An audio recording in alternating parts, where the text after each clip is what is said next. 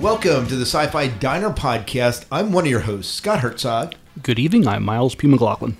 Hi, I'm MCRO Garcia. And we have with us a returning guest, the long-esteemed Dayton Ward. Welcome back to the podcast. Good evening, lady and gentlemen. There you go. Good evening, sir. Yeah, it's awesome to have you back on, Dayton. It's been a while. It has been. I bet it's been like 2 years. Not that we haven't seen you. We've seen you around cons and stuff. We just haven't had you on the show.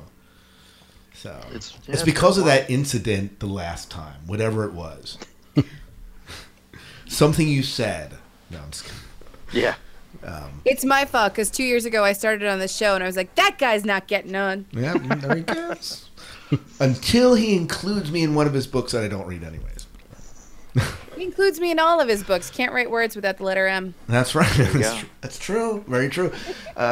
So Dayton, how's everything going? Like, what's been going on in your world that's of note? I've been a busy little guy. Since the last time I was on your show, I am no longer employed by corporate America. I left my corporate job last year now, and since then I've been writing full time. That's awesome. Yay! Or attempting to write full time. We shall, it remains to be seen if it's a successful venture or not. So far, so good. Yeah. You're living the dream, dude. Living the dream. Yeah. So I'm basically a full time freelancer, and that's what I've been doing for the last year. I've been staying pretty busy. Pocketbooks keeps me busy with the Star Trek stuff, and I've branched out into a few other areas. So just staying busy, trying to keep all the balls in the air, keep the kids fed. So what's your latest book? Well, Kevin Dillmore, my writing partner, and I just had a new Star Trek novel come out at the end of October called All That's Left. It's the fourth novel in the Star Trek Seekers series, which is itself a spinoff of the Star Trek Vanguard novels. We alternate writing duties on that series with David Mack. He writes the odd-numbered ones that feature the crew of a small ship called the Sagittarius, and then Kevin and I write the even-numbered books, and we feature the crew of the Endeavor, which is like a sister ship to the Enterprise. Awesome. Very good. Very good. So if you want to find Dayton, there's a book you can check out. And I have it on my Kindle now. Oh, yes, and Miles reads them diligently. Miles bought the one copy that I know of that's been purchased. That's right. That's right. Well, tonight we're not here to talk about Star Trek. We're here to talk about Star Wars: The Empire Strikes Back. Dun dun dun dun dun dun dun dun dun. Dun, Nice. dun, dun, dun, dun, dun, dun, dun. My favorite version of that is the Metallica version. They did a version? Yeah. That was my ringtone for like a year. Oh, wow. Yeah, that was awesome. Wowzer.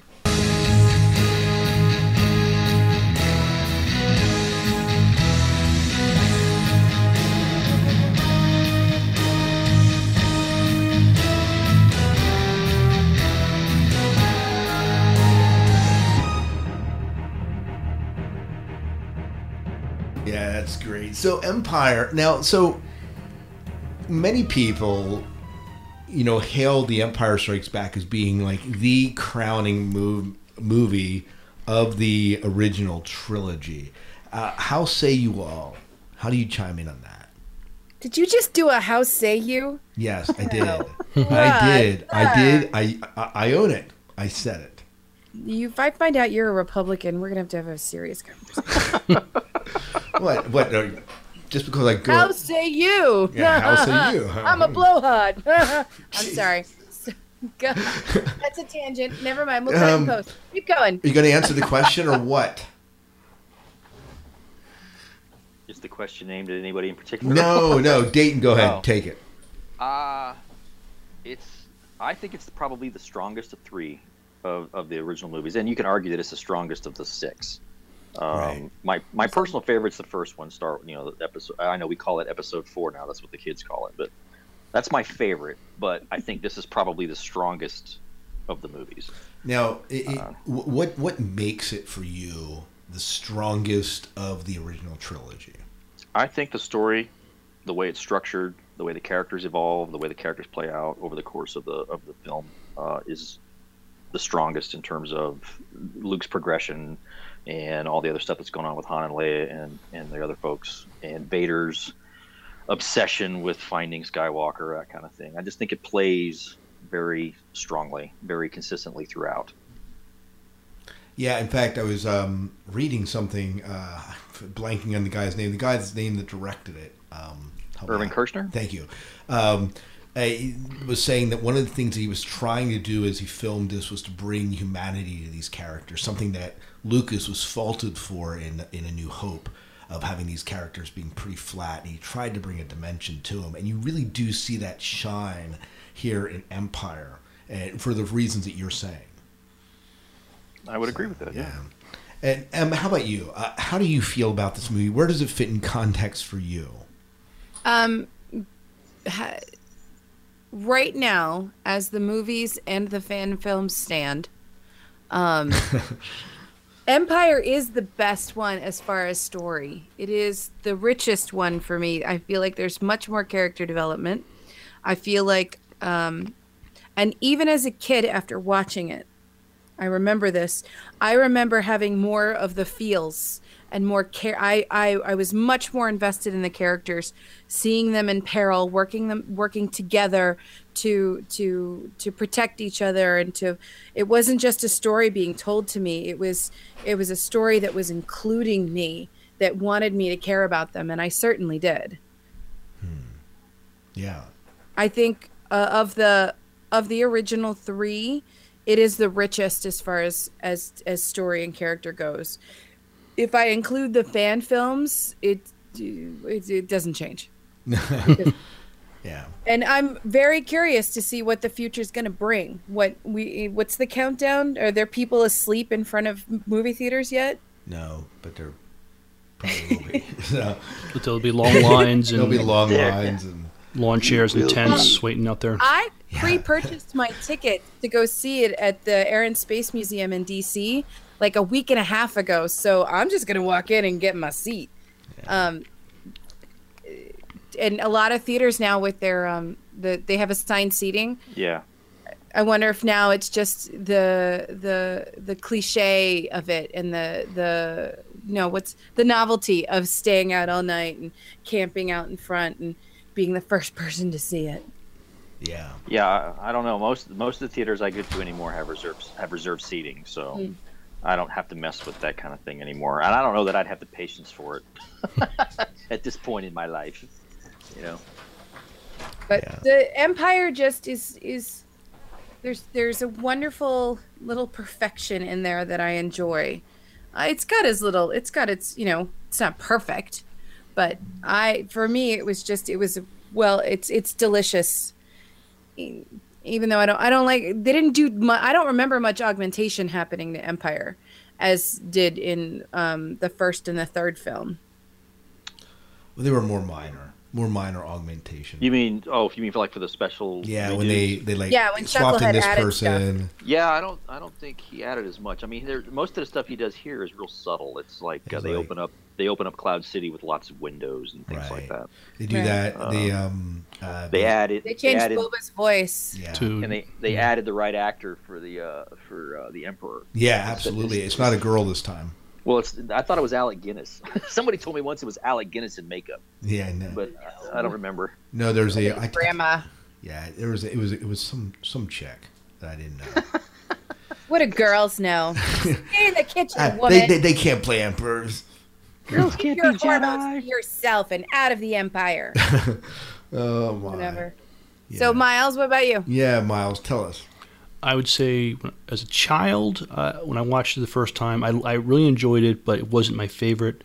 When I rewatched it as an adult, it was my favorite. Seeing our heroes under such pressure, being pursued, being put in really bad situations, and seeing if they rise to the occasion was much more satisfying. So to me, that's the strongest. I would say for me now, it's definitely the strongest of the series. Yeah. You know what? I was thinking as we were talking here tonight, I don't remember when I watched these films. I mean, I remember watching these films. I just don't remember Empire really. It felt like a middle film for me at the time when I first watched it. But as I've gone back and rewatched it, there are so many defining moments of this film that make it so iconic for me that it's become, I think, of the three, my favorite. I mean, so many scenes I'm sure we'll talk about that just stand out. They're moments. We were chatting at supper about some of the favorite scenes out of this movie, and they're the things that define it and make it. And I just don't have as many of those moments in the other films. Mm-hmm. They're there, but yeah. I think it's that rare sequel that brings back that improves on the original. It gives you enough of what you liked about the original, its own mark. That's how I look at it. No, I would agree with that. I would agree with that. All right. Well, so let's talk about. We just mentioned a little bit about when we first saw it. Do you remember? Do any of you remember? Seeing it for the first time? Where were you? Tell me a little bit about that. I not only remember seeing it for the first time. I remember the anticipation of seeing it in theaters. So you did see it in theaters? Oh yeah, and just happy when you saw. I mean, it was big news. So the news might play a little clip of it, and I would be just totally drawn in. I remember one of the first things they showed a clip of the Millennium Falcon landing, in Cloud City, and seeing Lando Calrissian for the first time, and they showed a little tease of the lightsaber battle between Luke and Darth Vader. They didn't show the fight. You just saw Luke turn his saber on and Vader turn his saber on. And they stopped it, but it's just like I was just jonesing to see it when it was coming out. Yeah. How about you, Adam? I remember being in a car full of my brother's friends. And they were all older than me and being total jerks. But I remember as soon as we were sitting down and I had my popcorn and the lights went dark and it was just the most... I was so happy. I loved it. For me, it was all about Princess Leia, and who knew that, all these years later, it's all about female empowerment. But back then, it wasn't to fulfill a need. It was just an incredibly well-written female character that I was thrilled that she had a gun and she was fighting and she was tough, but she was strong. And I didn't realize how, in this film, how amazing of a female character she was. And of the three films, this one portrays her the best for me. Absolutely the best. And she's been the when she's in Cloud City, to me, the whole experience of her in Cloud City, dealing with everyone and how she's kind of smooth and kind of watching, and that has stuck with me forever since the first time I saw it. So that's my point of view. Oh, very good. And Dayton, how about you? When do you remember seeing this movie the first time? Oh yeah, I was 12, almost 13, and I did stand outside. I was living in Tampa at the time, and school was still in session. So I mean, literally, you get home from school, and my friend's mom dropped us off at the movie theater so we could stand in line for the 7:00 show. That's awesome. And we had been anticipating it for months. And, this is way, way pre-internet. So we're talking Starlog magazine and clips in the paper and the occasional thing on TV. So we were pumped for it. And then, of course, the movie theater was crowded, stuffed to the rafters and everything. And we were all jazzed about it. It wasn't like the first movie that kind of snuck up on everybody. We all were ready for this one. Right. The first movie kind of just sort of happened. And next thing you know, it's the greatest thing since Betty White, and we're all standing in line for whatever reason. And I say that because Betty White was born before sliced bread was invented. So right. Betty White, yo, sliced bread is the best thing since Betty White. That's right. So I'm totally stealing that, by the way. There you go. So yeah, we were jazzed. I remember loving it. Of course, and the only way to see a Star Wars movie the first time is on the big screen. I don't care how old you are. So yeah, it was fun. I agree with all of M's points about the strong characters and the strong writing and a solid story, and just I was ready to see it the instant the credits rolled. I was ready to go right back around and get another ticket and go watch it again. How about you, Scott? I saw it on a Commodore 64 monitor that my dad had rigged up to a VCR that could get TV channels. And so it was one of the first times they must have aired it on network television in the 80s. I did not see this in theaters. And, we just, we grew up without television for the most part, but we had rigged this up to catch some movies and some stuff on network television, and Commodore 64 was one of the best machines of the time. And wow. Yeah, I'm totally dating myself here, but this is so I did not go to theaters. We didn't go to a ton of movies growing up. Like, I think my brother saw E.T. when it came out, but I didn't go to a lot of movies until I was 16, 17, running around. And so when this movie came out, I was 10, so 2 years younger than you, Dayton. I just didn't. I mean, I was aware of it because I'd go shopping with my mom, and they would have all the toys, and I was really into the younger novelizations of it at the time. But that was probably where I first saw it, and I loved it. I mean, I've always liked the Star Wars franchise. It was probably my first real big franchise that I really got into, because I didn't grow up with Star Trek or anything like that as far as regular television goes. So, but that's how I encountered it. So, but it was good. So. I think that's an important distinction to make about Empire, is that by the time Empire came out, the Star Wars merchandising machine was running on all cylinders. Oh yeah. And it kind of didn't with the first movie. The first movie, they didn't even think it was going to make it. They didn't think it was going to be that successful, and so when it hit big, everybody wanted Star Wars toys, and there were none. Yeah. They weren't coming out until after Christmas that year. And Lucas held those rights. When you went to the store to buy Star Wars toys, you got to buy a voucher right. that you mailed in, and then they would mail you the first 4 action figures that came off the run. That's awesome. So it was insane back then. So. Did you get them? I did. Do you still have them? No, I don't have them. No, that's awesome though. I remember getting them, but I don't remember getting them for Christmas. But I do remember getting them. But I do have I still have my copy of the paperback that had of Star Wars, the novel, and it's on the back it says soon to be a major motion picture from 20th Century Fox. That's right, because they released that a year ahead of the movie. It's ridiculous, yeah. Right. I have hang on here. I don't know if you guys can see. You guys can't see it on the ramp, but I have my Empire Strike Back. It is the Marvel Comics version. Yeah. Oh, hold it up to the camera. I have that one somewhere.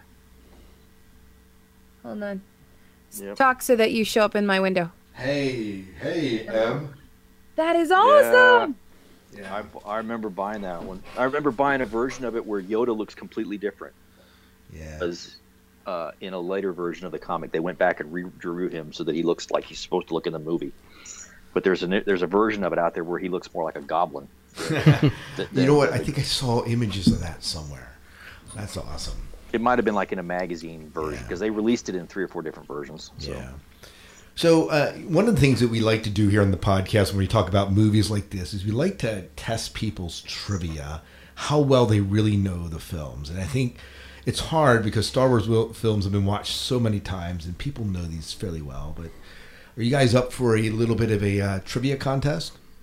Sure. Always up for Star Wars trivia. Not that you're going to win anything.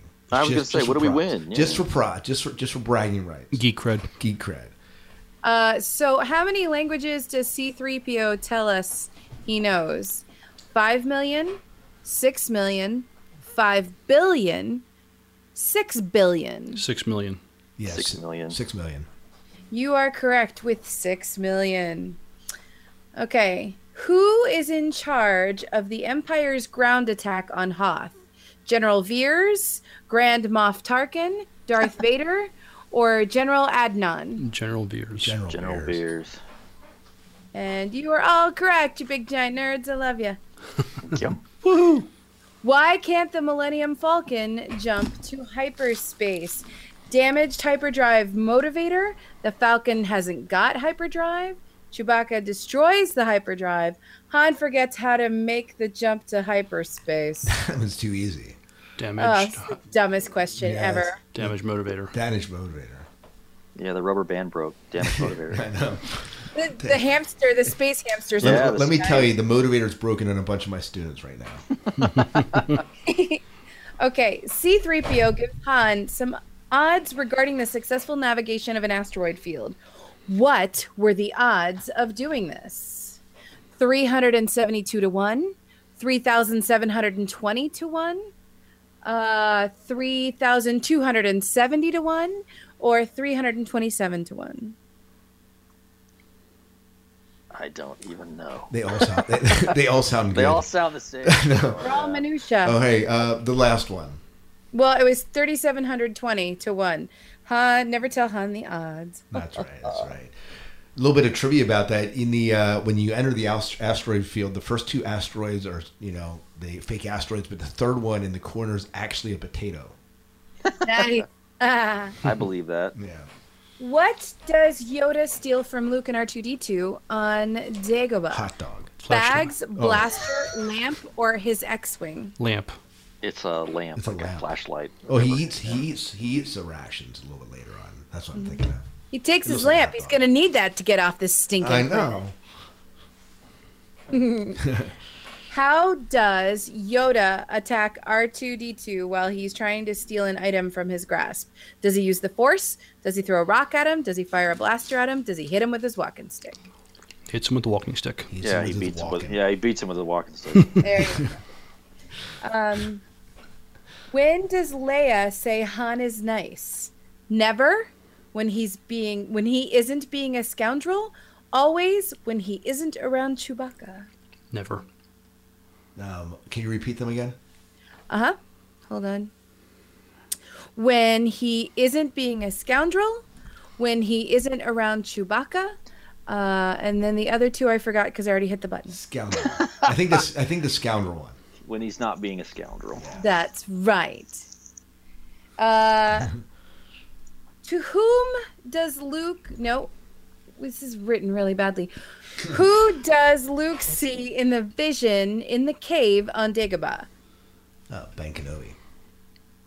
Nope. Darth Vader. I'm sorry, on Dagobah. Yeah, you're right. No, himself as Darth Vader. Well, he sees Darth Vader. Yeah, but it's him. Yeah, that's it. Yeah, what Scott said.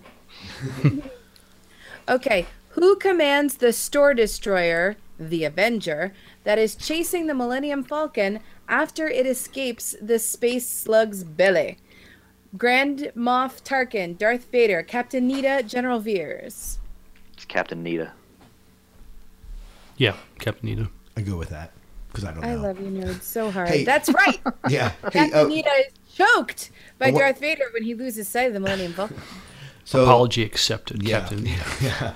Hey, backing up, one of the very first Star Wars novelizations I remember reading was Spectre in Mind's Eye.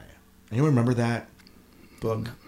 I'm nerdy enough to tell you that it was Splinter of the Mind. Oh, yeah, you're right. Splinter, you are good. Thank you. Got school. I did get schooled, but I'm glad to be schooled by you. That's awesome. And who wrote that? Do you remember?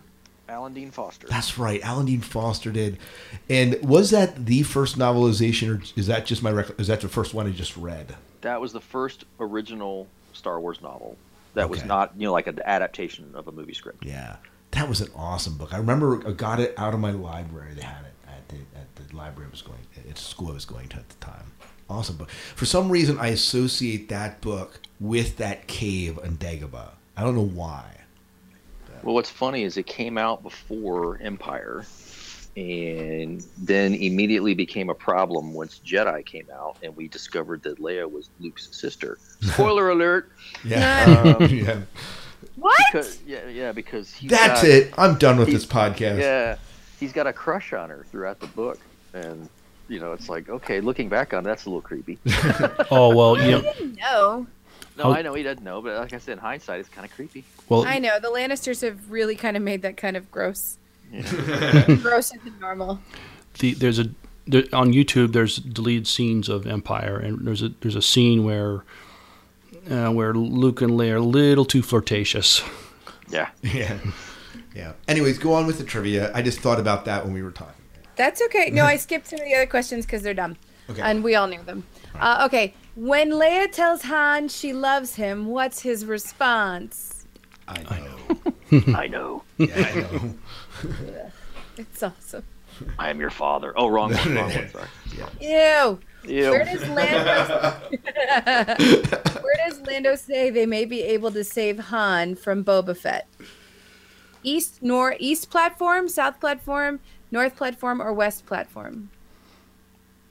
I don't know. I'll pick east. Me too. I'll pick east also. Yeah, I'll say east. I just watched this today, and it is east platform. There you go. East platform. East platform. Does Luke's left or right hand get chopped off by Vader?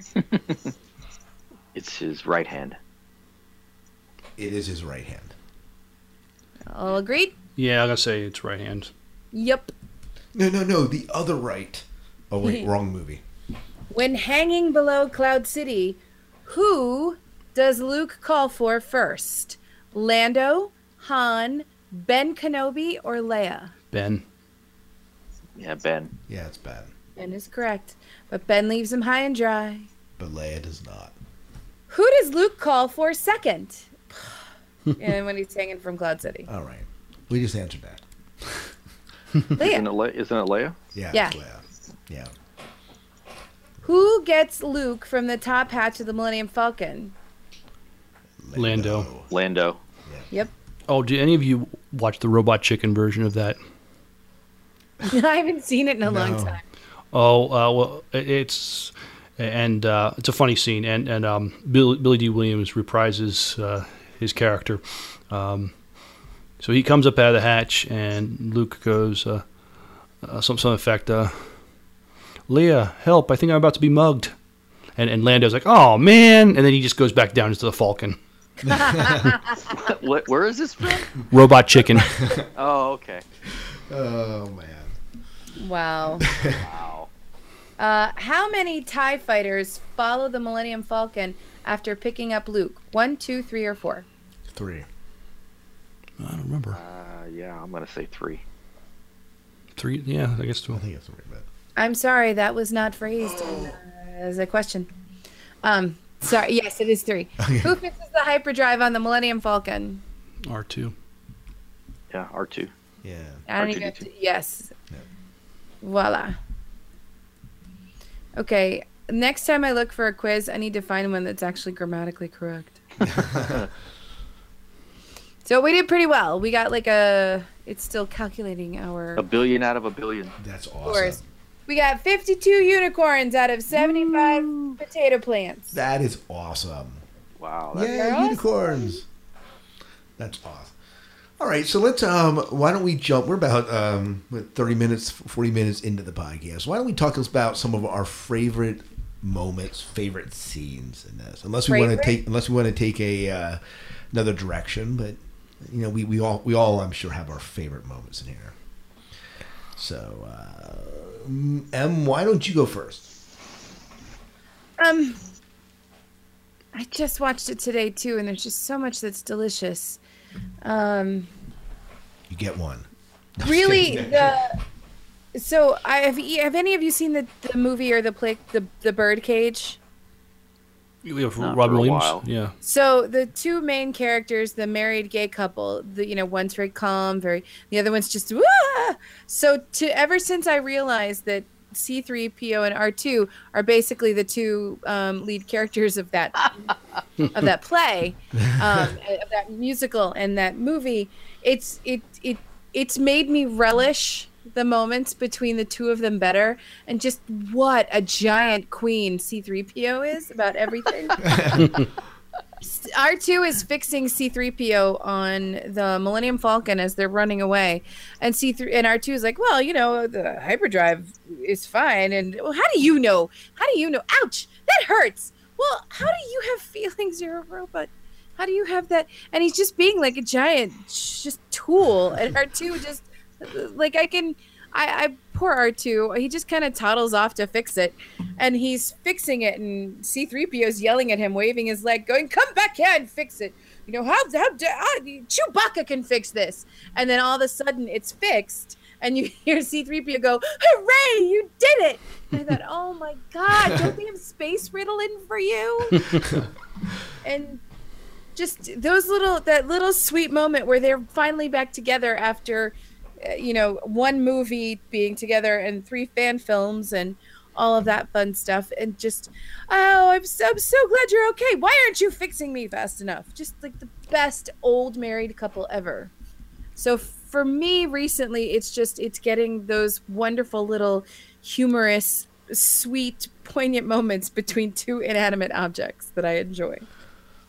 And that's something that's kind of unique when you look at Star Wars. You don't typically, when you talk about moments or favorite scenes in the movie, that's not something that typically comes up. Many times the droids are considered as being the catalyst for, bringing the kids into the movie in some ways. So to hear you talk about it in that way it's just neat. I think they help make the film. It adds that little moment that you need because it's very serious what's going on. You've got everyone kind of separated. Han, who is, our rogue hero, he's in definite peril. And Luke has just had this giant pile of poo smashed into his face and then losing his arm. So you're heartbroken over that. And all throughout the movie, you're just sitting there on the edge of your seat, just worrying and caring about them. And then there's the 2 characters, and real important characters, kind of have their moment, and then like an inappropriately old, bitter woman would do. She just starts bitching about some other stuff, like, "Oh, I'm so glad to see you, but why aren't you fixing me?" And it's, to me, I find them integral. Yeah. No, I agree. Just haven't thought about it in that way before. That's awesome. Dayton, how about you? Very pro Robot.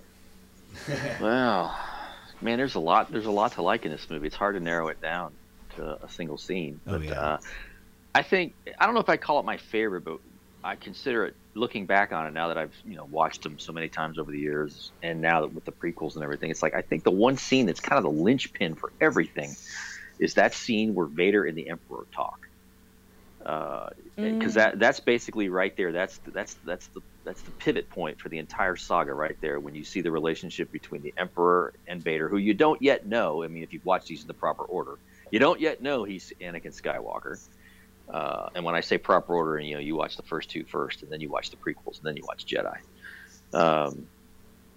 That's interesting. Yeah, that's what I call the proper. We can get into that if there's time, but I mean, that's how I introduced my daughters to the movies, was letting them watch episodes 4 and 5 first, to preserve the shock value of what Vader and Luke, what Vader tells Luke, and then the idea is that the prequels form an extended flashback, so you get Vader's backstory, and then you cap it off with Jedi. And to me, that seems to work. But I mean, that one scene where they're talking about Vader going after Skywalker and what the Emperor sees in Skywalker, that's the linchpin right there for all 6 movies to me. And I didn't come to that you can't come to that conclusion until after you've seen all 6 of them. So. No, and that's and that's true. And in that scene, that's the first scene that we actually see the Emperor in. Is that correct? Yeah, I mean, it's the first time if you've ever seen the Emperor, and you don't really get. I mean, you see him, and then of course, he shows up in Jedi. But then you have to factor in the prequel movies to really get the gist of that one scene. That scene takes on an additional layer of power right there once you have all the other stuff feeding it. No, definitely. No, I agree. That is a powerful moment.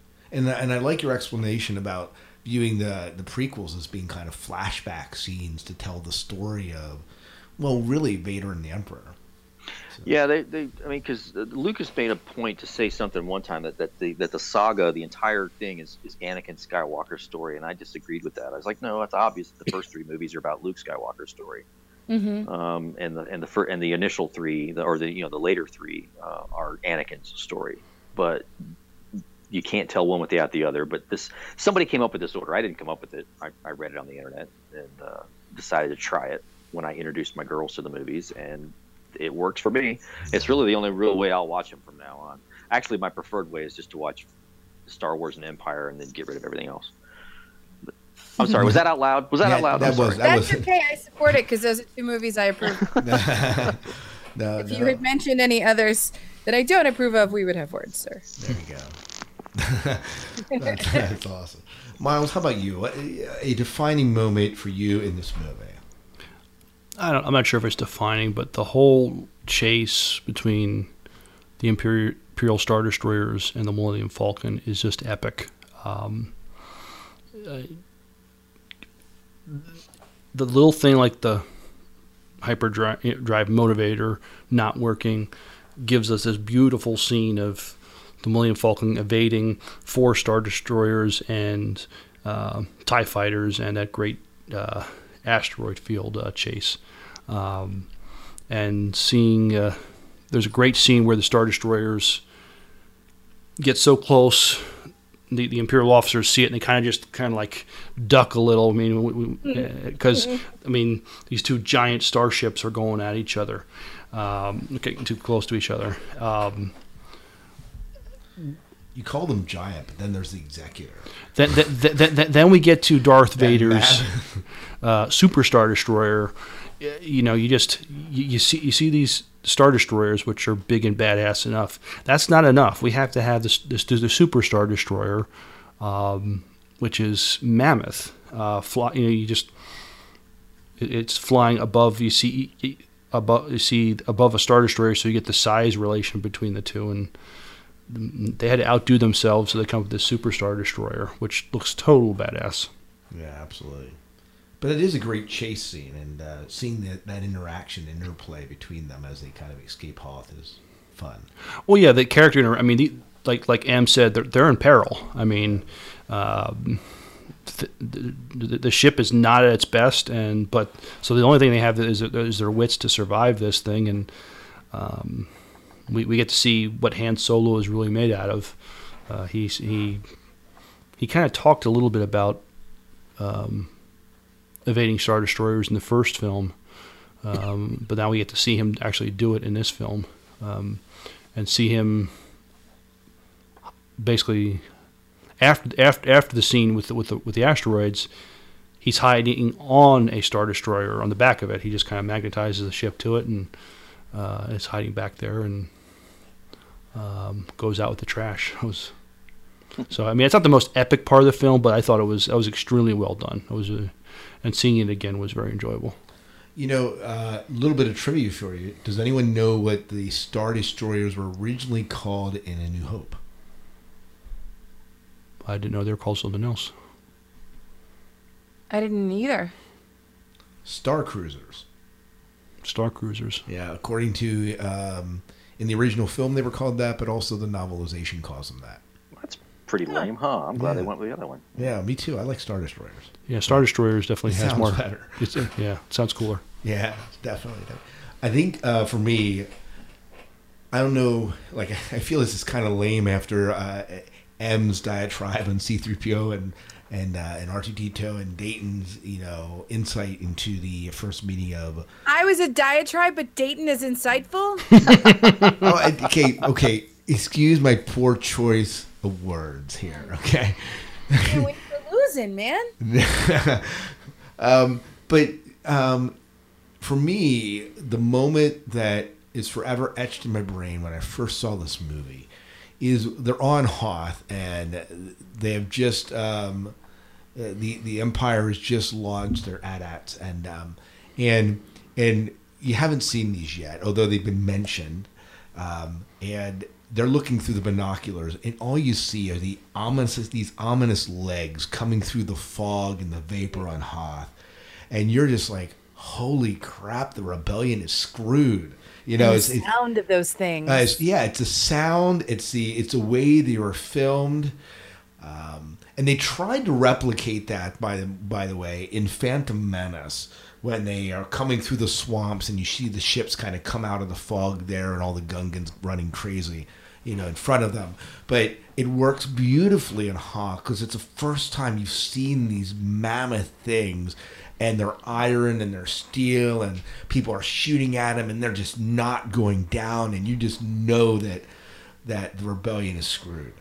And it's just for me, that that impenetrability of the Empire, the fact that here's this incredible odds that they are fighting against, that they have to survive, just it really pounded in. That moment just really pounds it in, and you're just rooting for the underdogs. So when the ships are flying around and shooting at them, and they aren't doing anything, and then they have to kind of resort to tying a cable and tripping them up, and then Luke does his little thing with a lightsaber and grenade. It's just it's all sort of this guerrilla warfare tactics that they kind of do to kind of survive, but they still can't take them all down. I kind of feel that when they destroyed the Death Star, they almost knocked some of the teeth out of the Empire. We had to see that the Empire still had teeth, and they really showed they had teeth with those AT-AT walkers. Yeah. In some ways, the Empire does come off as being kind of inept, mm-hmm. In these movies. But in that scene, I mean, they just overrun Hoth. Yeah. Well, so I know I limited you to like one moment. Are there other moments that you feel like help define this movie and make it so iconic for you? And anyone can answer this. I loved it when Yoda used the Force to bring the X-wing fighter out of that swamp. Yeah, that is good. Mm-hmm. Dayton? Obviously, the fight between Vader and Luke is probably the pivotal sequence in this film as far as moving the story forward. Oh yeah. I mean, that's quite the bombshell when he drops some knowledge. When he drops that knowledge bomb on Luke. Right. Oh, and hey, how's your hand? Yeah. So yeah, that's to me. That's that's probably one. It's the stuff like that that elevates Empire as far as the story from the other movies. I mean, there's really nothing like that in the other movies. I mean, they have their moments, and they're all good to watch one way. They all have something going for them. Even the prequels have something going for them. But that truth bomb that he drops on Luke at that moment, that blew everybody away in theater. Because we didn't, this is pre-internet, pre-spoilers. We didn't have any of that crap. Mm-hmm. So we were all caught flat-footed and open-mouthed when he said that. Right. We're like, back that up. What'd he say? If I remember correctly, in some of the interviews and the historical documents about the making of this film, there were only 3 people who knew until they filmed that scene. There were only 3 people who knew, and I think it was Mark Hamill when he found out. He's like, I have to carry this? I have to know this? And I can't tell anyone. You can't tell anyone. Who? And it was only 3 people knew at the time of filming. So that like people on set were all told, you may not, that there may have been they might have had to do a couple extra takes because that first one was filled with what? And all those moments. I loved that reveal. Yeah, loved that moment. And when I was watching it today, the fight when they're fighting and they come to me, Luke, I will take you down. And I'm thinking, why are you gonna take him down? You want him to join you? Why are you trying to beat him up? Are you just breaking him down? So you're just gonna piss him off more. You're the whole you're gonna get more flies with honey than vinegar. Right. But it's kind of neat that Vader doesn't have a face that you can read. Right. But the actor who was in the costume, there are just subtle body movements that you can physically see that he's noodling and trying to, okay, is this the point where I try and bring him in? Is this when I tell him? Is this? So there's the quiet, just static acting, but subtle body language that just is delicious to watch. And of course, these are all my astute findings from 11-year-old me in right. my little kitty diary book that I wrote in crayon. It was something I noticed today, and I had really never paid that much attention to it, but it was well done. I think just recently I've been paying attention to actors who don't get to have their face on screen, that they are just the costume and what they have to do. So like the dude who plays Chewbacca, I mean, he's a big lumbering oaf, but there's still little subtleties. But Darth Vader, there's his shoulders are pretty much static. he's got to fight double fisted because he can't really move his arms. I think his elbows are permanently glued to his side, or they're only like his shoulders are hinges. They're not ball and socket, so they don't really move. He's much like his action figure. And I was really impressed with that. Yeah. The by the way, that line you mentioned, the where that big reveal where that Vader gives to Luke there, that line is often misquoted. Do any of you know what the actual line says? I think it just says, "Luke, I am your father." That is the misquoted version. Is that? Yeah, I don't know. I don't remember exactly what he said. James Earl Jones, by the way, even misquoted that line. Well, then. Yes. I can be excused then, right? You can. Anyone know? I told you, Miles. You can't. We already talked, yes. The actual line is, "No, I am your father." Not Luke, comma, I am your father. Not Luke, comma. Have you seen, so going back to the whole like product tie-ins and this new world of Star Wars that we're getting into, like I'm waiting for the Star Wars sponsored maxi pads to show up because they are sponsoring everything. Coffee creamers, soup, soap, eraser. I mean, everything. The cereal, I'm waiting for the feminine products. The cereal tastes terrible, by the way. I'm sorry. I'm sorry. My brain just exploded from all the various jokes and distasteful things I could say leading out from her comment. Sorry. Amen, brother. That's for Sci-Fi Diner After Dark. There's a Campbell's made this commercial for their Star Wars soup, and I'm watching. I'm like, oh brother, and it's this man, and he's sitting down with he's got his kid, and he's feeding his kid soup, and he's, I don't remember the kid's name, like Jake. I am your father, and he feeds the kid soup, and then it opens up to this other gentleman on the other side with a spoonful of soup going, no, I am your father, and it's the cutest moment, and then the other one goes, yeah, no, you're so not a Jedi. Yeah. And just very sweet. So like for me, the commercial was amazing because it's very now. This is the family of now. And I, as sick as I am of seeing like, use the Force to guide your dental floss, kind of crap. I saw that and I was really just I'm in love with that commercial. It's the cutest thing and it's so well done, and it's not like Star Wars up in your grill. It's just this moment. So I'm glad to see Disney supporting this, and I'm glad to see like a very contemporary world view of Star Wars now. So going back in the old days, Star Wars is mostly white people and Lando, and now as it grows and gets this bigger thing, but the line of no, I'm your father, that it reminded me of the Campbell's thing, and it reminded me that I wanted to talk about how forward and futuristic even this franchise has grown, not just like sucking people in for the almighty dollar, but really acknowledging who the fans are and who's going to watch this and who they want involved in this franchise. And I love it. Yeah. I think one of the things I like about Star Wars merchandising and tie-ins and things like that is that it's not afraid to poke fun at itself.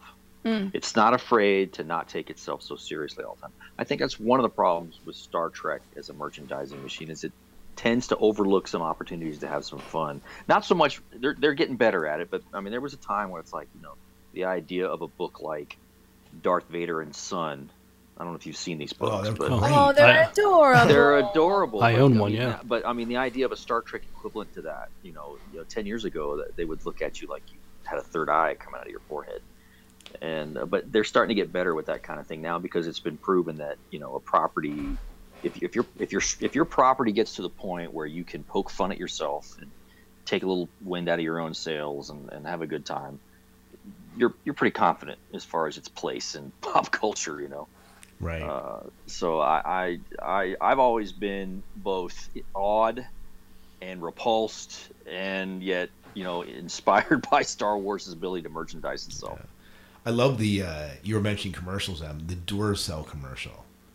There's a Duracell one? Oh, it's incredible. It's about this kid, and he puts his Duracells in his lightsaber, it lights up, and suddenly there's stormtroopers in his hallway shooting at him, and he's fending them off. And then he goes downstairs, and he pops in, and it's Christmas morning, and there's his parents are working around the tree. He goes, "Everything all right?" And he's like, and the mom comes up, "You're our only hope." And then he goes out, and his sister's being carted off by like stormtroopers, and he's like fighting them off. And it goes, and then it ends.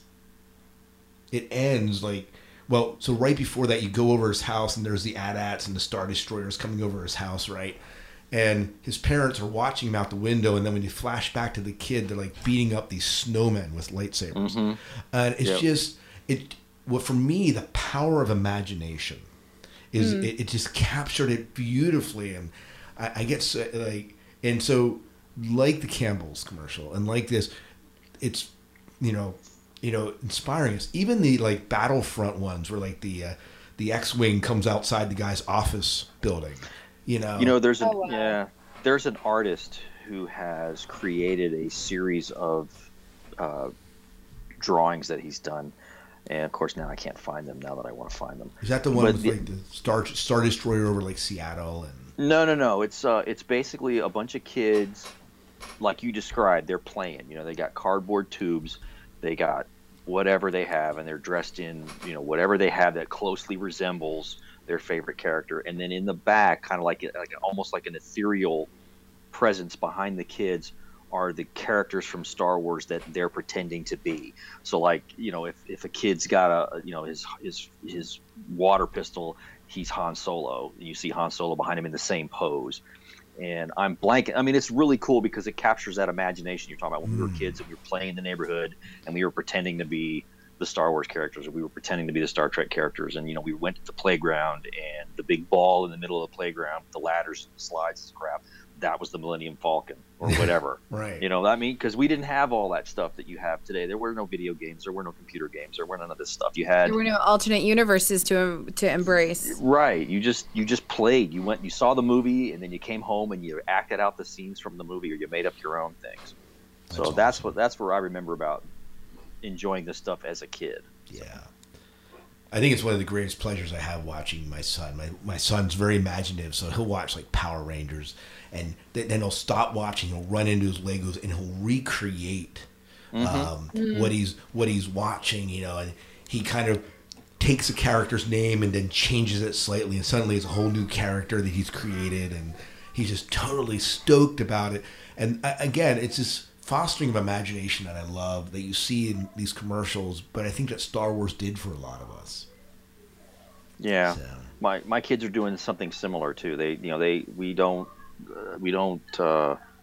discourage video gaming and all that kind of stuff, but they definitely do migrate toward activities where they get to build things and put things together and then act out whatever. And if it can be Star Wars, it can be Disney princesses, it can be whatever, and they go back and forth without missing a beat. So I have hope for the future. Yeah. So let me see here what else we have. Let's shift gears here a little bit and talk a little bit. I know, Dayton, you mentioned earlier some of the changes that happened in this film, like with the windows in Cloud City and stuff. Are there other changes that were most notable? I know maybe we did talk about this a little bit as much as we want to, but were there any other like major notable changes that you thought altered the film for you, or were they subtle enough that they didn't really bother you? Miles? Is that for me? Okay. No, so we'll bring Miles in here. He's been quiet for a while. Not really. They didn't. I think M said it well. Augmentations. I don't think what Lucas, how he augmented it from the original didn't take me out too much.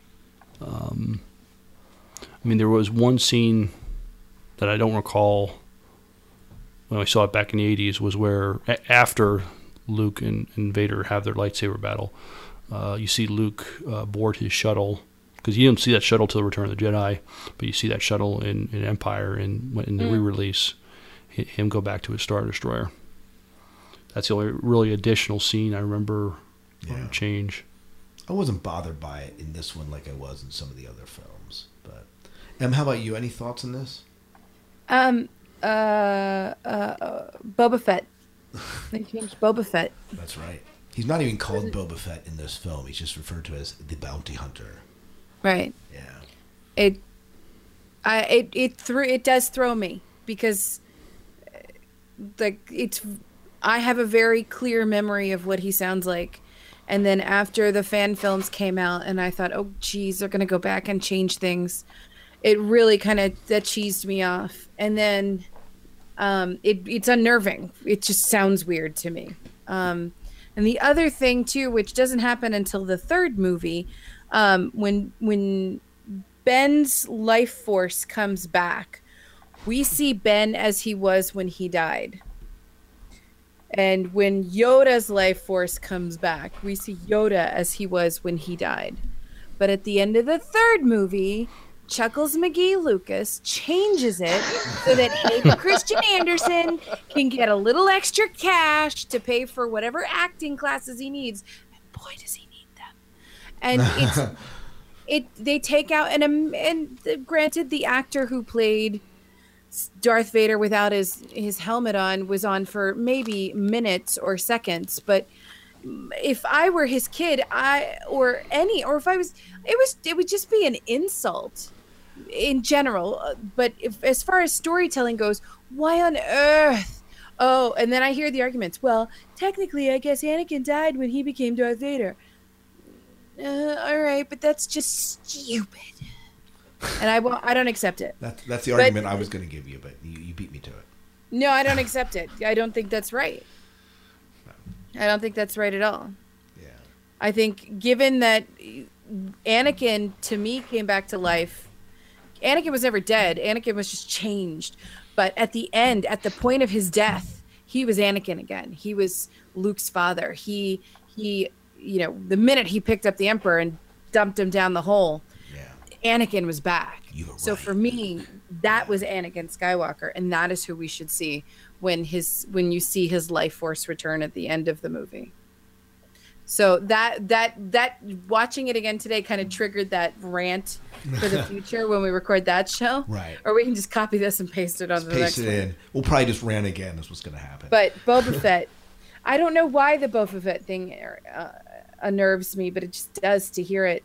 I can't even remember. I watched the other films so many times I don't even remember the original Boba Fett. So his voice is deeper and doesn't have an accent. Yeah. How about you, Dayton? He just sounds like a tough guy. Yeah. Dayton, how about you? I think we hit on it earlier. They don't seem to do as much tinkering in this one as they did in A New Hope. I'm sorry, Star Wars. I refuse to buy into that. Right. It wasn't as overt. You have to. Most of the stuff that I saw seemed to be just like, peppering in additional movement in the background of the bigger scenes, like when the Falcon lands at Cloud City, and maybe I think they threw in a couple of the Scout Walkers on the Battle of Hoth, the two-legged kind. I think you see a couple of them running around that weren't in the original version of the movie. But to be honest, it's been so long since I've seen the original unchuckled versions. I got to go with what M's calling it, the chuckle versions or the Chuckle McGee versions or whatever. And I did.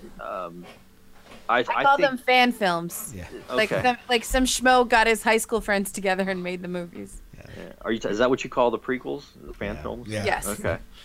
I just remember thinking that the upgrades that they did for this one were a lot more subtle and not as in your, they weren't as in your face as the first movie was. At least in most respects. I didn't even pick up on the fact that Boba Fett's voice changed. Right. That's how little I was paying attention. Yeah.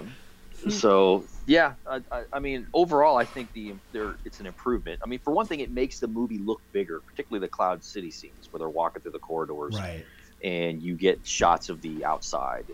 It makes it look bigger than it actually is. So that was a good move. Yeah, I think some of the fades and wipes just make it updated and don't bother me.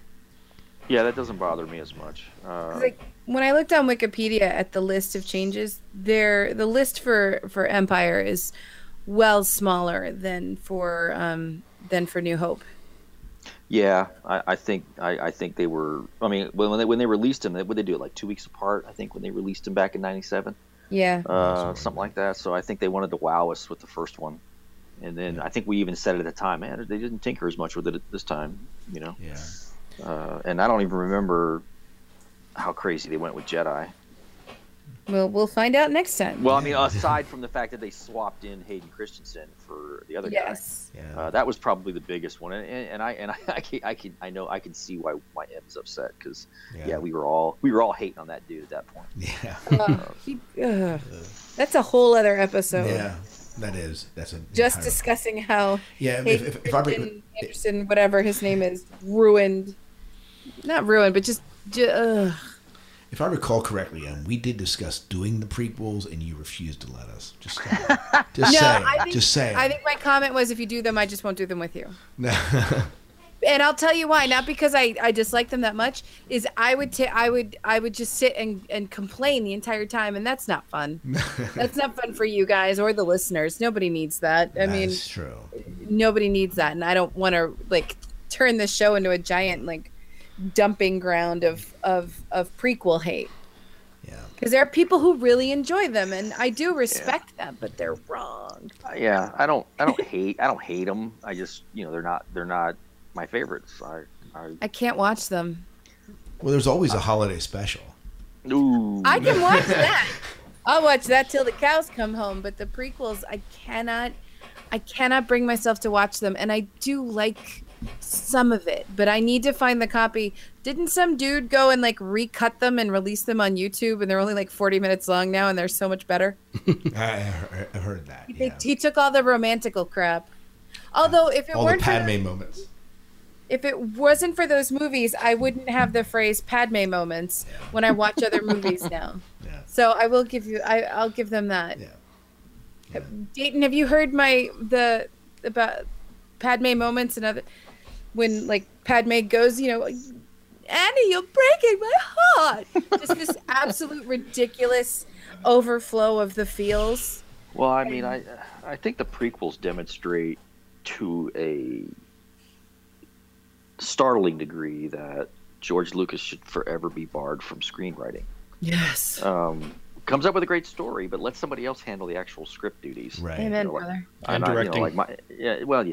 But that's the thing is too. I mean, at that point, it was the Church of Lucas, and he wasn't going to listen to the to the advice of more experienced folks. So.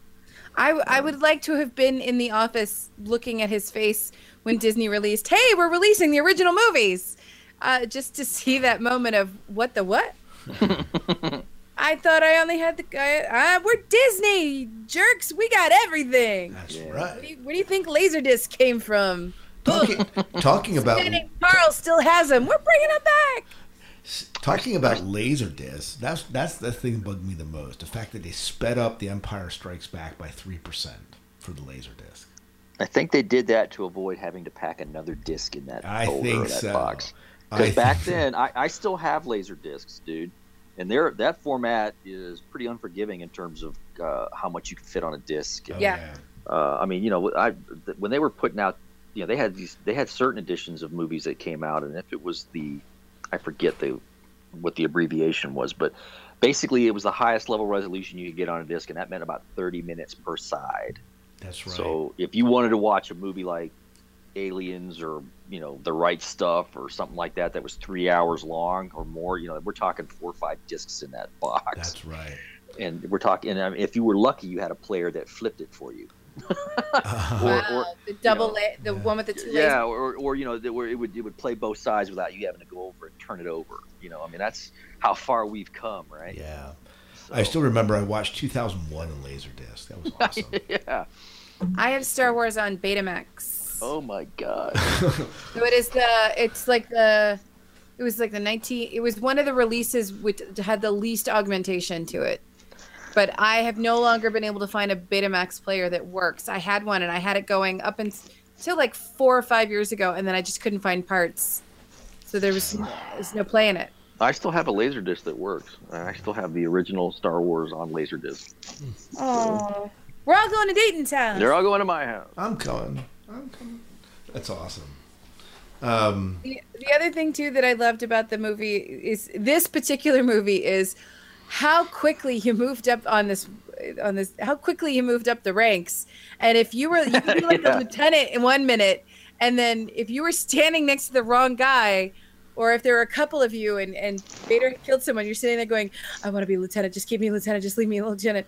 You know, as soon as you heard your name, you know, Admiral Steve, oh thank God it wasn't me. One guy, you know what? I'm happy to help you. You can totally keep me as a lieutenant, dude. It's fine. Don't need promotion. It's the equivalent of Star Wars red shirts. Oh yeah. The minute you were promoted, you had maybe a screen time life of 10 minutes. Well, I mean, it's like at some point somebody has to tell the Vader, you know, it's like, dude, I just promoted that guy. I don't have anybody to replace him. Stop killing my admirals. I think Robot Chicken did something along those lines. Yeah, it's like you know how much it costs to train an admiral? God damn it! Stop doing that. Sir, we're running out of executive officers. If you wouldn't mind, spare me a couple. Bring me a sergeant. Yes. And then there's the one scene where he's getting reports from everybody while they're in the asteroid field, and like an asteroid slams into a ship, and then that dude's hologram just vanishes because he's gone. You're like, oh, you know, he's gone, but really it's the entire ship, so thousands of people just died. Right. You know? And it's so casual. Vader could give a damn. Well, they're all British, so and he's been around the Brits, and there's, you know, no offense to the Brits, but it's true, and they admit it, that they're just very calm about terrible things. So, you know, we are dressed in our best, and we are prepared to go down as gentlemen. They are prepared to go down as gentlemen. Exactly. They're incredibly well prepared for peril and disaster. You know, just along that note, when you think about Star Wars, or as it's known, Star Wars: A New Hope, for the shift of Vader's role in that one to this one, like on the first one, like he's like Tarkin like has control of him. Mm-hmm. And here suddenly you realize here is a right-hand man to the Emperor. Like there's a shift in authority here, it feels like for me. It almost feels like a retcon at some point, because you're right. In the first movie, Tarkin's got his no. He tells him to knock that shit off at one point. Oh yeah. And you don't see anybody else do that ever again. No. So it's kind of like the mafia, though. You've got your head of the house, you've got your head of the family, and then you've got your number one and your number two, and you know, in stride. And I think because Vader came into the Emperor and his world as his apprentice, he still kind of felt in that, like, that was his position. He was still kind of, it's been 17, 18 years, right? So he's still kind of that, he's not exactly the Emperor's number one. He's still just in that process of learning. And then I think when the Emperor realizes that a regular lay person and not someone of the Force, that like once he like screws up and the Death Star gets blown up, he blames it on the non-Jedi people and decides, you know what, the only person who can get this done is Darth Vader. And that's when Vader becomes the Emperor's number one. Yeah. That was just my thought process. But I mean, at the end of the third movie, Revenge of the Sith, you know, they're standing together watching the Death Star be constructed. Mm-hmm. And it's like, and I think there's a guy that looks to be, I think he's meant to be Tarkin. Right. That's what I took out of it too. And so, but yeah, I always liked that bit about in the first Star Wars movie that, you know, Tarkin was a guy who just he didn't care. He wasn't threatened by or intimidated by Vader. Yeah. And you never see that ever again. Everybody else around Vader forever is petrified. Mm. Yeah. Yeah. So but he's Peter Cushing, so that's why, I guess. Yeah. Yeah. So we are running a bit long here, but any other thoughts before? I do have one piece of listener feedback that I wanted to share here tonight that was geared toward. But anything else, any quotes or any other things that you guys want to talk about? We didn't really talk quotes, but we did kind of talk about them as we went through. I liked the addition of Lando Calrissian to the series. Was good. Yes. As Han Solo's friend. Yeah, with friends like that. Yeah. But just cool character, cool, very good addition. Man of interesting. You know, like Han says, after asked, can you trust him? He says no, but he has no love for the Empire. I mean, so Right. you can't be sure where you are. You want to be on Lando's good side, but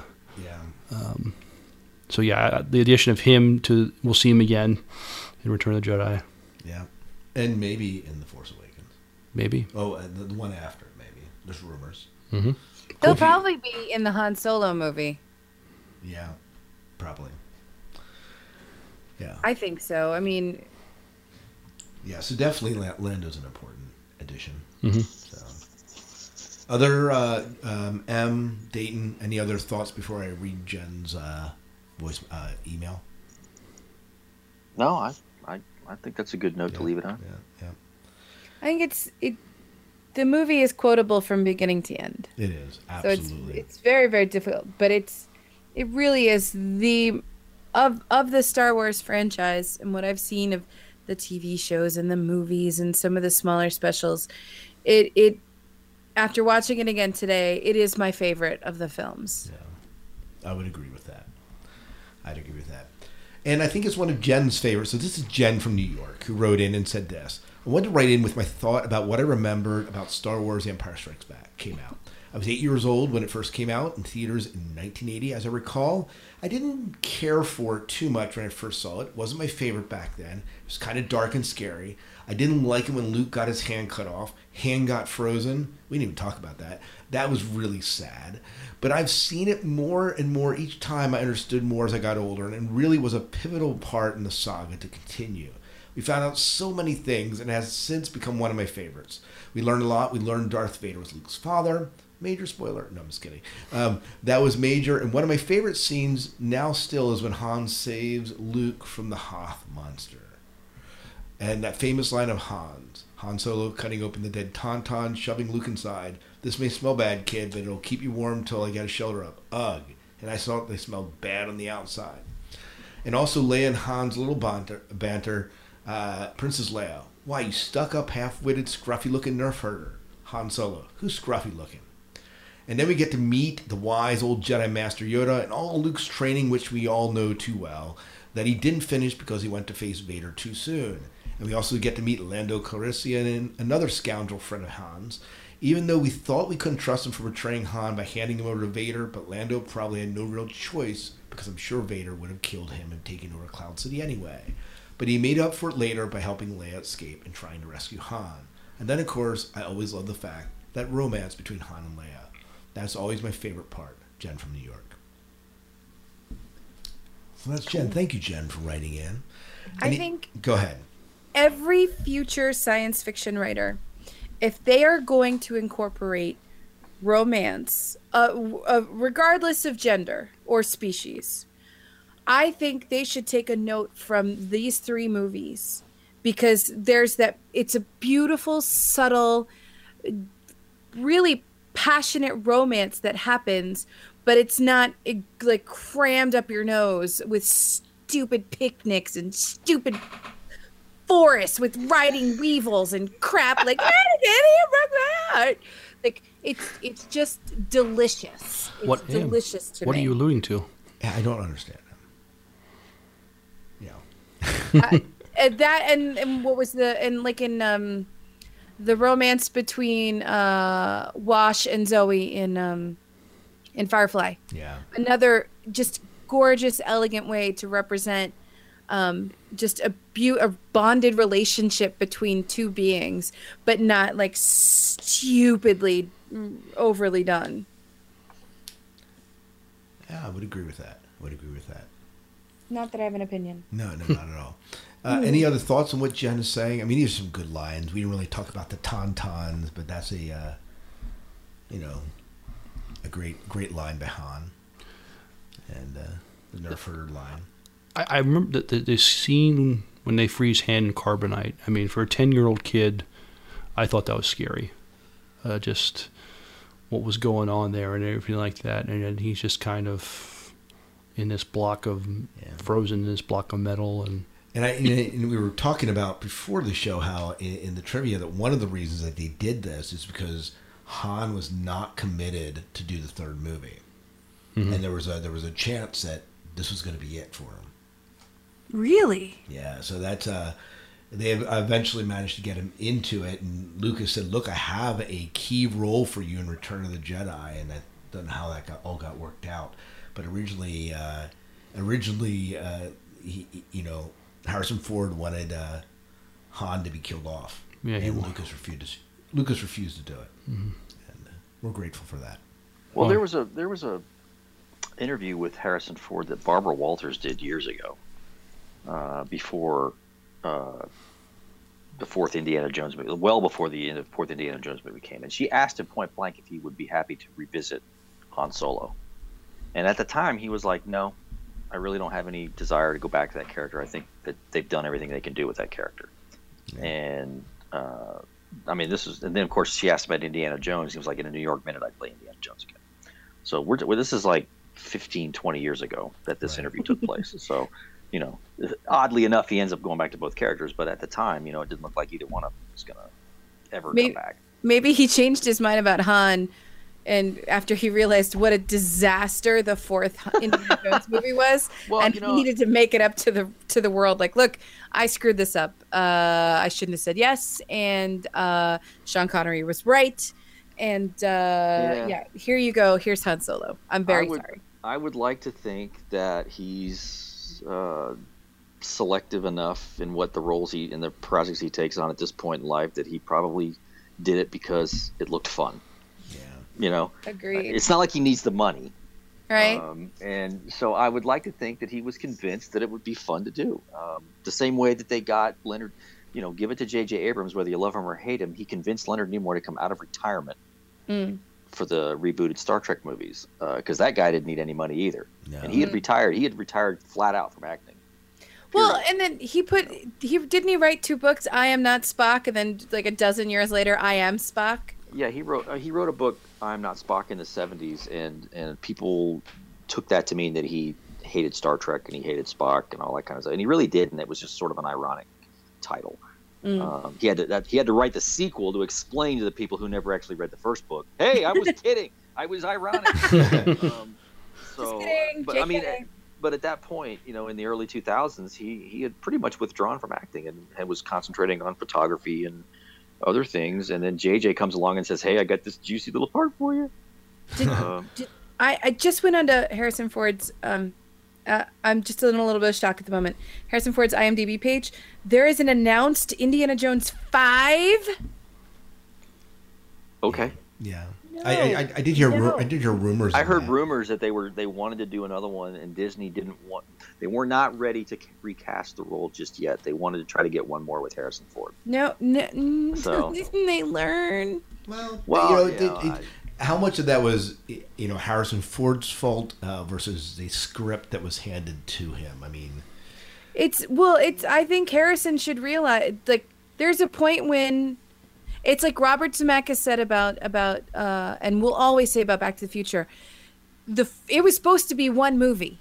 Mm-hmm. And then it became 3, and they told the story they wanted to tell, and it was done. And everybody wants, another one. No, this story is told in 3 movies, and it's done. There will never be a 4th movie. Yeah. I think Indiana Jones is one of those characters that can be rebooted from time to time, like James Bond or somebody. Rebooted, yes. And I, on the other hand, and then I don't really have a lot of love for Crystal Skull. I was excited about it when I first heard about it, and the first time you see him wearing the outfit, you get all jazzed and everything, and then of course it falls apart right after that bit with the refrigerator. But I thought for sure that we were done with Rocky movies, and I thought we were done with Rambo movies, and then along comes Rocky Balboa and the 4th Rambo movie to prove me wrong. Right. I'm like, okay, they can still get a little juice out of these guys.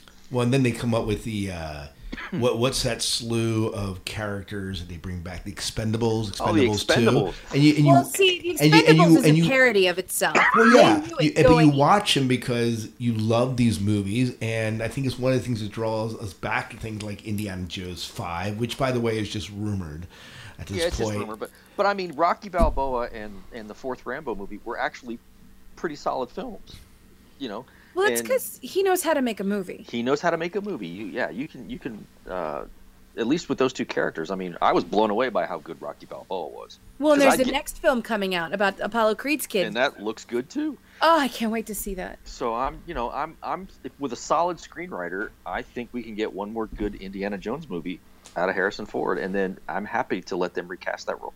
Yeah. Just like they did with I was kind of done with James Bond after the last Brosnan movie, and then here comes Daniel Craig to prove us all wrong. So, But see, what do I know? with a franchise like 007, by changing the faces, you get to change the environment more. Because if it was still Pierce Brosnan, it would I just saw Spectre this weekend, and there's a lovely little throwback to Sean Connery 007 era, Sure. which I loved.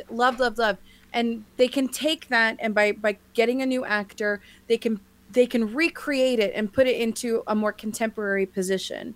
With Indiana Jones, by keeping Harrison Ford, you're still kind of dragging along this old baggage. So unless this is a torch passing, I'm apprehensive. I'm ready for them to recast it with a younger actor and put it back in the 30s. Yes, Oh, definitely. yes. I agree with that. And and they're doing the same thing with the. I know we're dragging time here. Yeah. The Die Hard. They're talking about a Die Hard movie with Bruce Willis playing McClane, but yet a flashback in the middle to tell us the origin story. And I'm like, the origin story was the first Die Hard movie. Right. Exactly. Yeah. But apparently they feel the need to go back to show us what he was like as a uniformed cop. Yeah. So I'm like, That would okay, be interesting. it could be interesting. Of course, it was already done in the comic books, but but I don't know. I was so disappointed in the last Die Hard. Anything would be an improvement. So Die Hard and Die Harder were it for me. Die Hardest, die for more cash, and my career is dying. Those movies just were a mess. Yeah. But Alright. coming back to this new franchise and this new revitalization of Star Wars, I'm Dayton. I know the boys and I have talked about it. How do you feel about what's to come in 20 something days? I'm hopeful. I'm excited about it. My girls are excited to see it. I can't wait to take my kids to see a Star Wars movie. Like I've told people before, my oldest daughter is the same age I was when the first movie came out. That's awesome. So we're going to be we're going to go see a Star Wars movie the way it's meant to be seen on a big screen with a big crowd and everybody jazzed and excited about it. So I can't wait. Yeah. And I'll be honest, when I saw the first trailer that had real footage in it, and the first time you see the inside of the Falcon and you see Han and Chewie standing there, Oh, I I was started 9 to years. cry a little bit. I was Chills. 9 years old again. Oh, I know. I'm like, I'm so ready for this. I Oh. my eyes welled up. I was just like, I completely understand and agree with you because it's the same thing. Yeah. And my kids are excited. My kids were bringing me their Chromebooks because they have Chromebooks for school. And they've loaded up YouTube and they've got the trailer and they're pointing me at the trailer and they're showing me, and we've watched the trailer like 14,000 times, but they're looking at it. They're not picking it apart like we would look at. They're not dissecting it. They're not analyzing it. They're not looking for clues or Easter eggs. Childlike wonder. They're basically just going, Dad, look, it's Star Wars. And I'm It's like, child- yes, you're right. So Yeah. I'm I excited. can't wait to go and watch it because I know for a fact that it will. I'll actually go have a cocktail first so that I can be super relaxed and can enjoy it with that childlike wonder I had the first time I saw it. I have gone out. I don't typically do this, but I've gone out of my way not to read too much or see too much or watch too much. Right. I just want to go there with my kids, and I want to hear that music well up when it says a long time ago in a galaxy far, far away. I'm going to be 9 years old again. Yeah. You know what? When you guys after you see it, the three of you should sit down and record a podcast. You should. It'd be like have your girls talk about it. That's a blast. It could be fun. It could be fun. But and we watch the other stuff together. They really dig the cartoons with the two, very prominent female hero characters, Rebels. And so it's I love Rebels. It's for them. It's for them and for me. It's people who say Star Wars isn't for kids are insane. Yeah, absolutely, totally agree. I can't wait to see Jar Jar Binks back. I mean, the trailers. Curse you. The trailers that I watched had Jar Jar in them. Shush. You know what? I don't know what you're smoking, Poodle. I have But seen no. And on that note, we should probably wrap up this show. Dayton, it was a pleasure to have you back on the Sci-Fi Diner podcast Thanks, tonight. Dayton. It's been a while. I'm glad. Thanks for having me back. Yeah, it was great, and look forward to keeping tabs on you. Go ahead, pimp your website. Where can people find out about you, what you're publishing, your rants, everything? Come find me at DaytonWard.com. That is a portal to my blog and my Facebook and my Twitter. I forget what else is on there. Instagram and all that stuff. Right. I don't rant too much, but every once in a while I try to keep it light. I'd rather make somebody laugh than make them mad. Right. So I try to keep things light on the blog, and it'll be a place to keep up with what I'm working on or what's coming up publishing wise, that kind of thing. Very good. So yeah, DaytonWard.com. It's your portal to internet banality. there you go. Well, Holy crap, you've written a lot. I need to start like now. Yeah, I like to eat. That's what I'm saying. Yeah, there you go. He writes to eat. But all right. Well, it's been awesome chatting with everyone here tonight. It's been great, Miles, it's been great back with you. It's been a little bit. My wife's been sick. She's better, by the way. So. Yay! Glad to hear that. Yeah. So, but appreciate your flexibility and allowing us to move a week here. So. All right. Well, we have one more show. We'll be doing Return of the Jedi here in a week, and we're going to be releasing these all in December. So, Return of the Jedi will be next, and we'll be chatting about that coming up here in a few weeks, and can't wait to do that, the final Star Wars movie before The Force Awakens. So I believe that's about it. So let's go ahead and wrap up the show here. Again, I'm Scott Herzog. I'm Miles McLaughlin. And I'm M0 Garcia. And thank you so much for listening to the Sci-Fi Diner podcast. Till next time, good night and good luck. We'll see you. Do your dailies.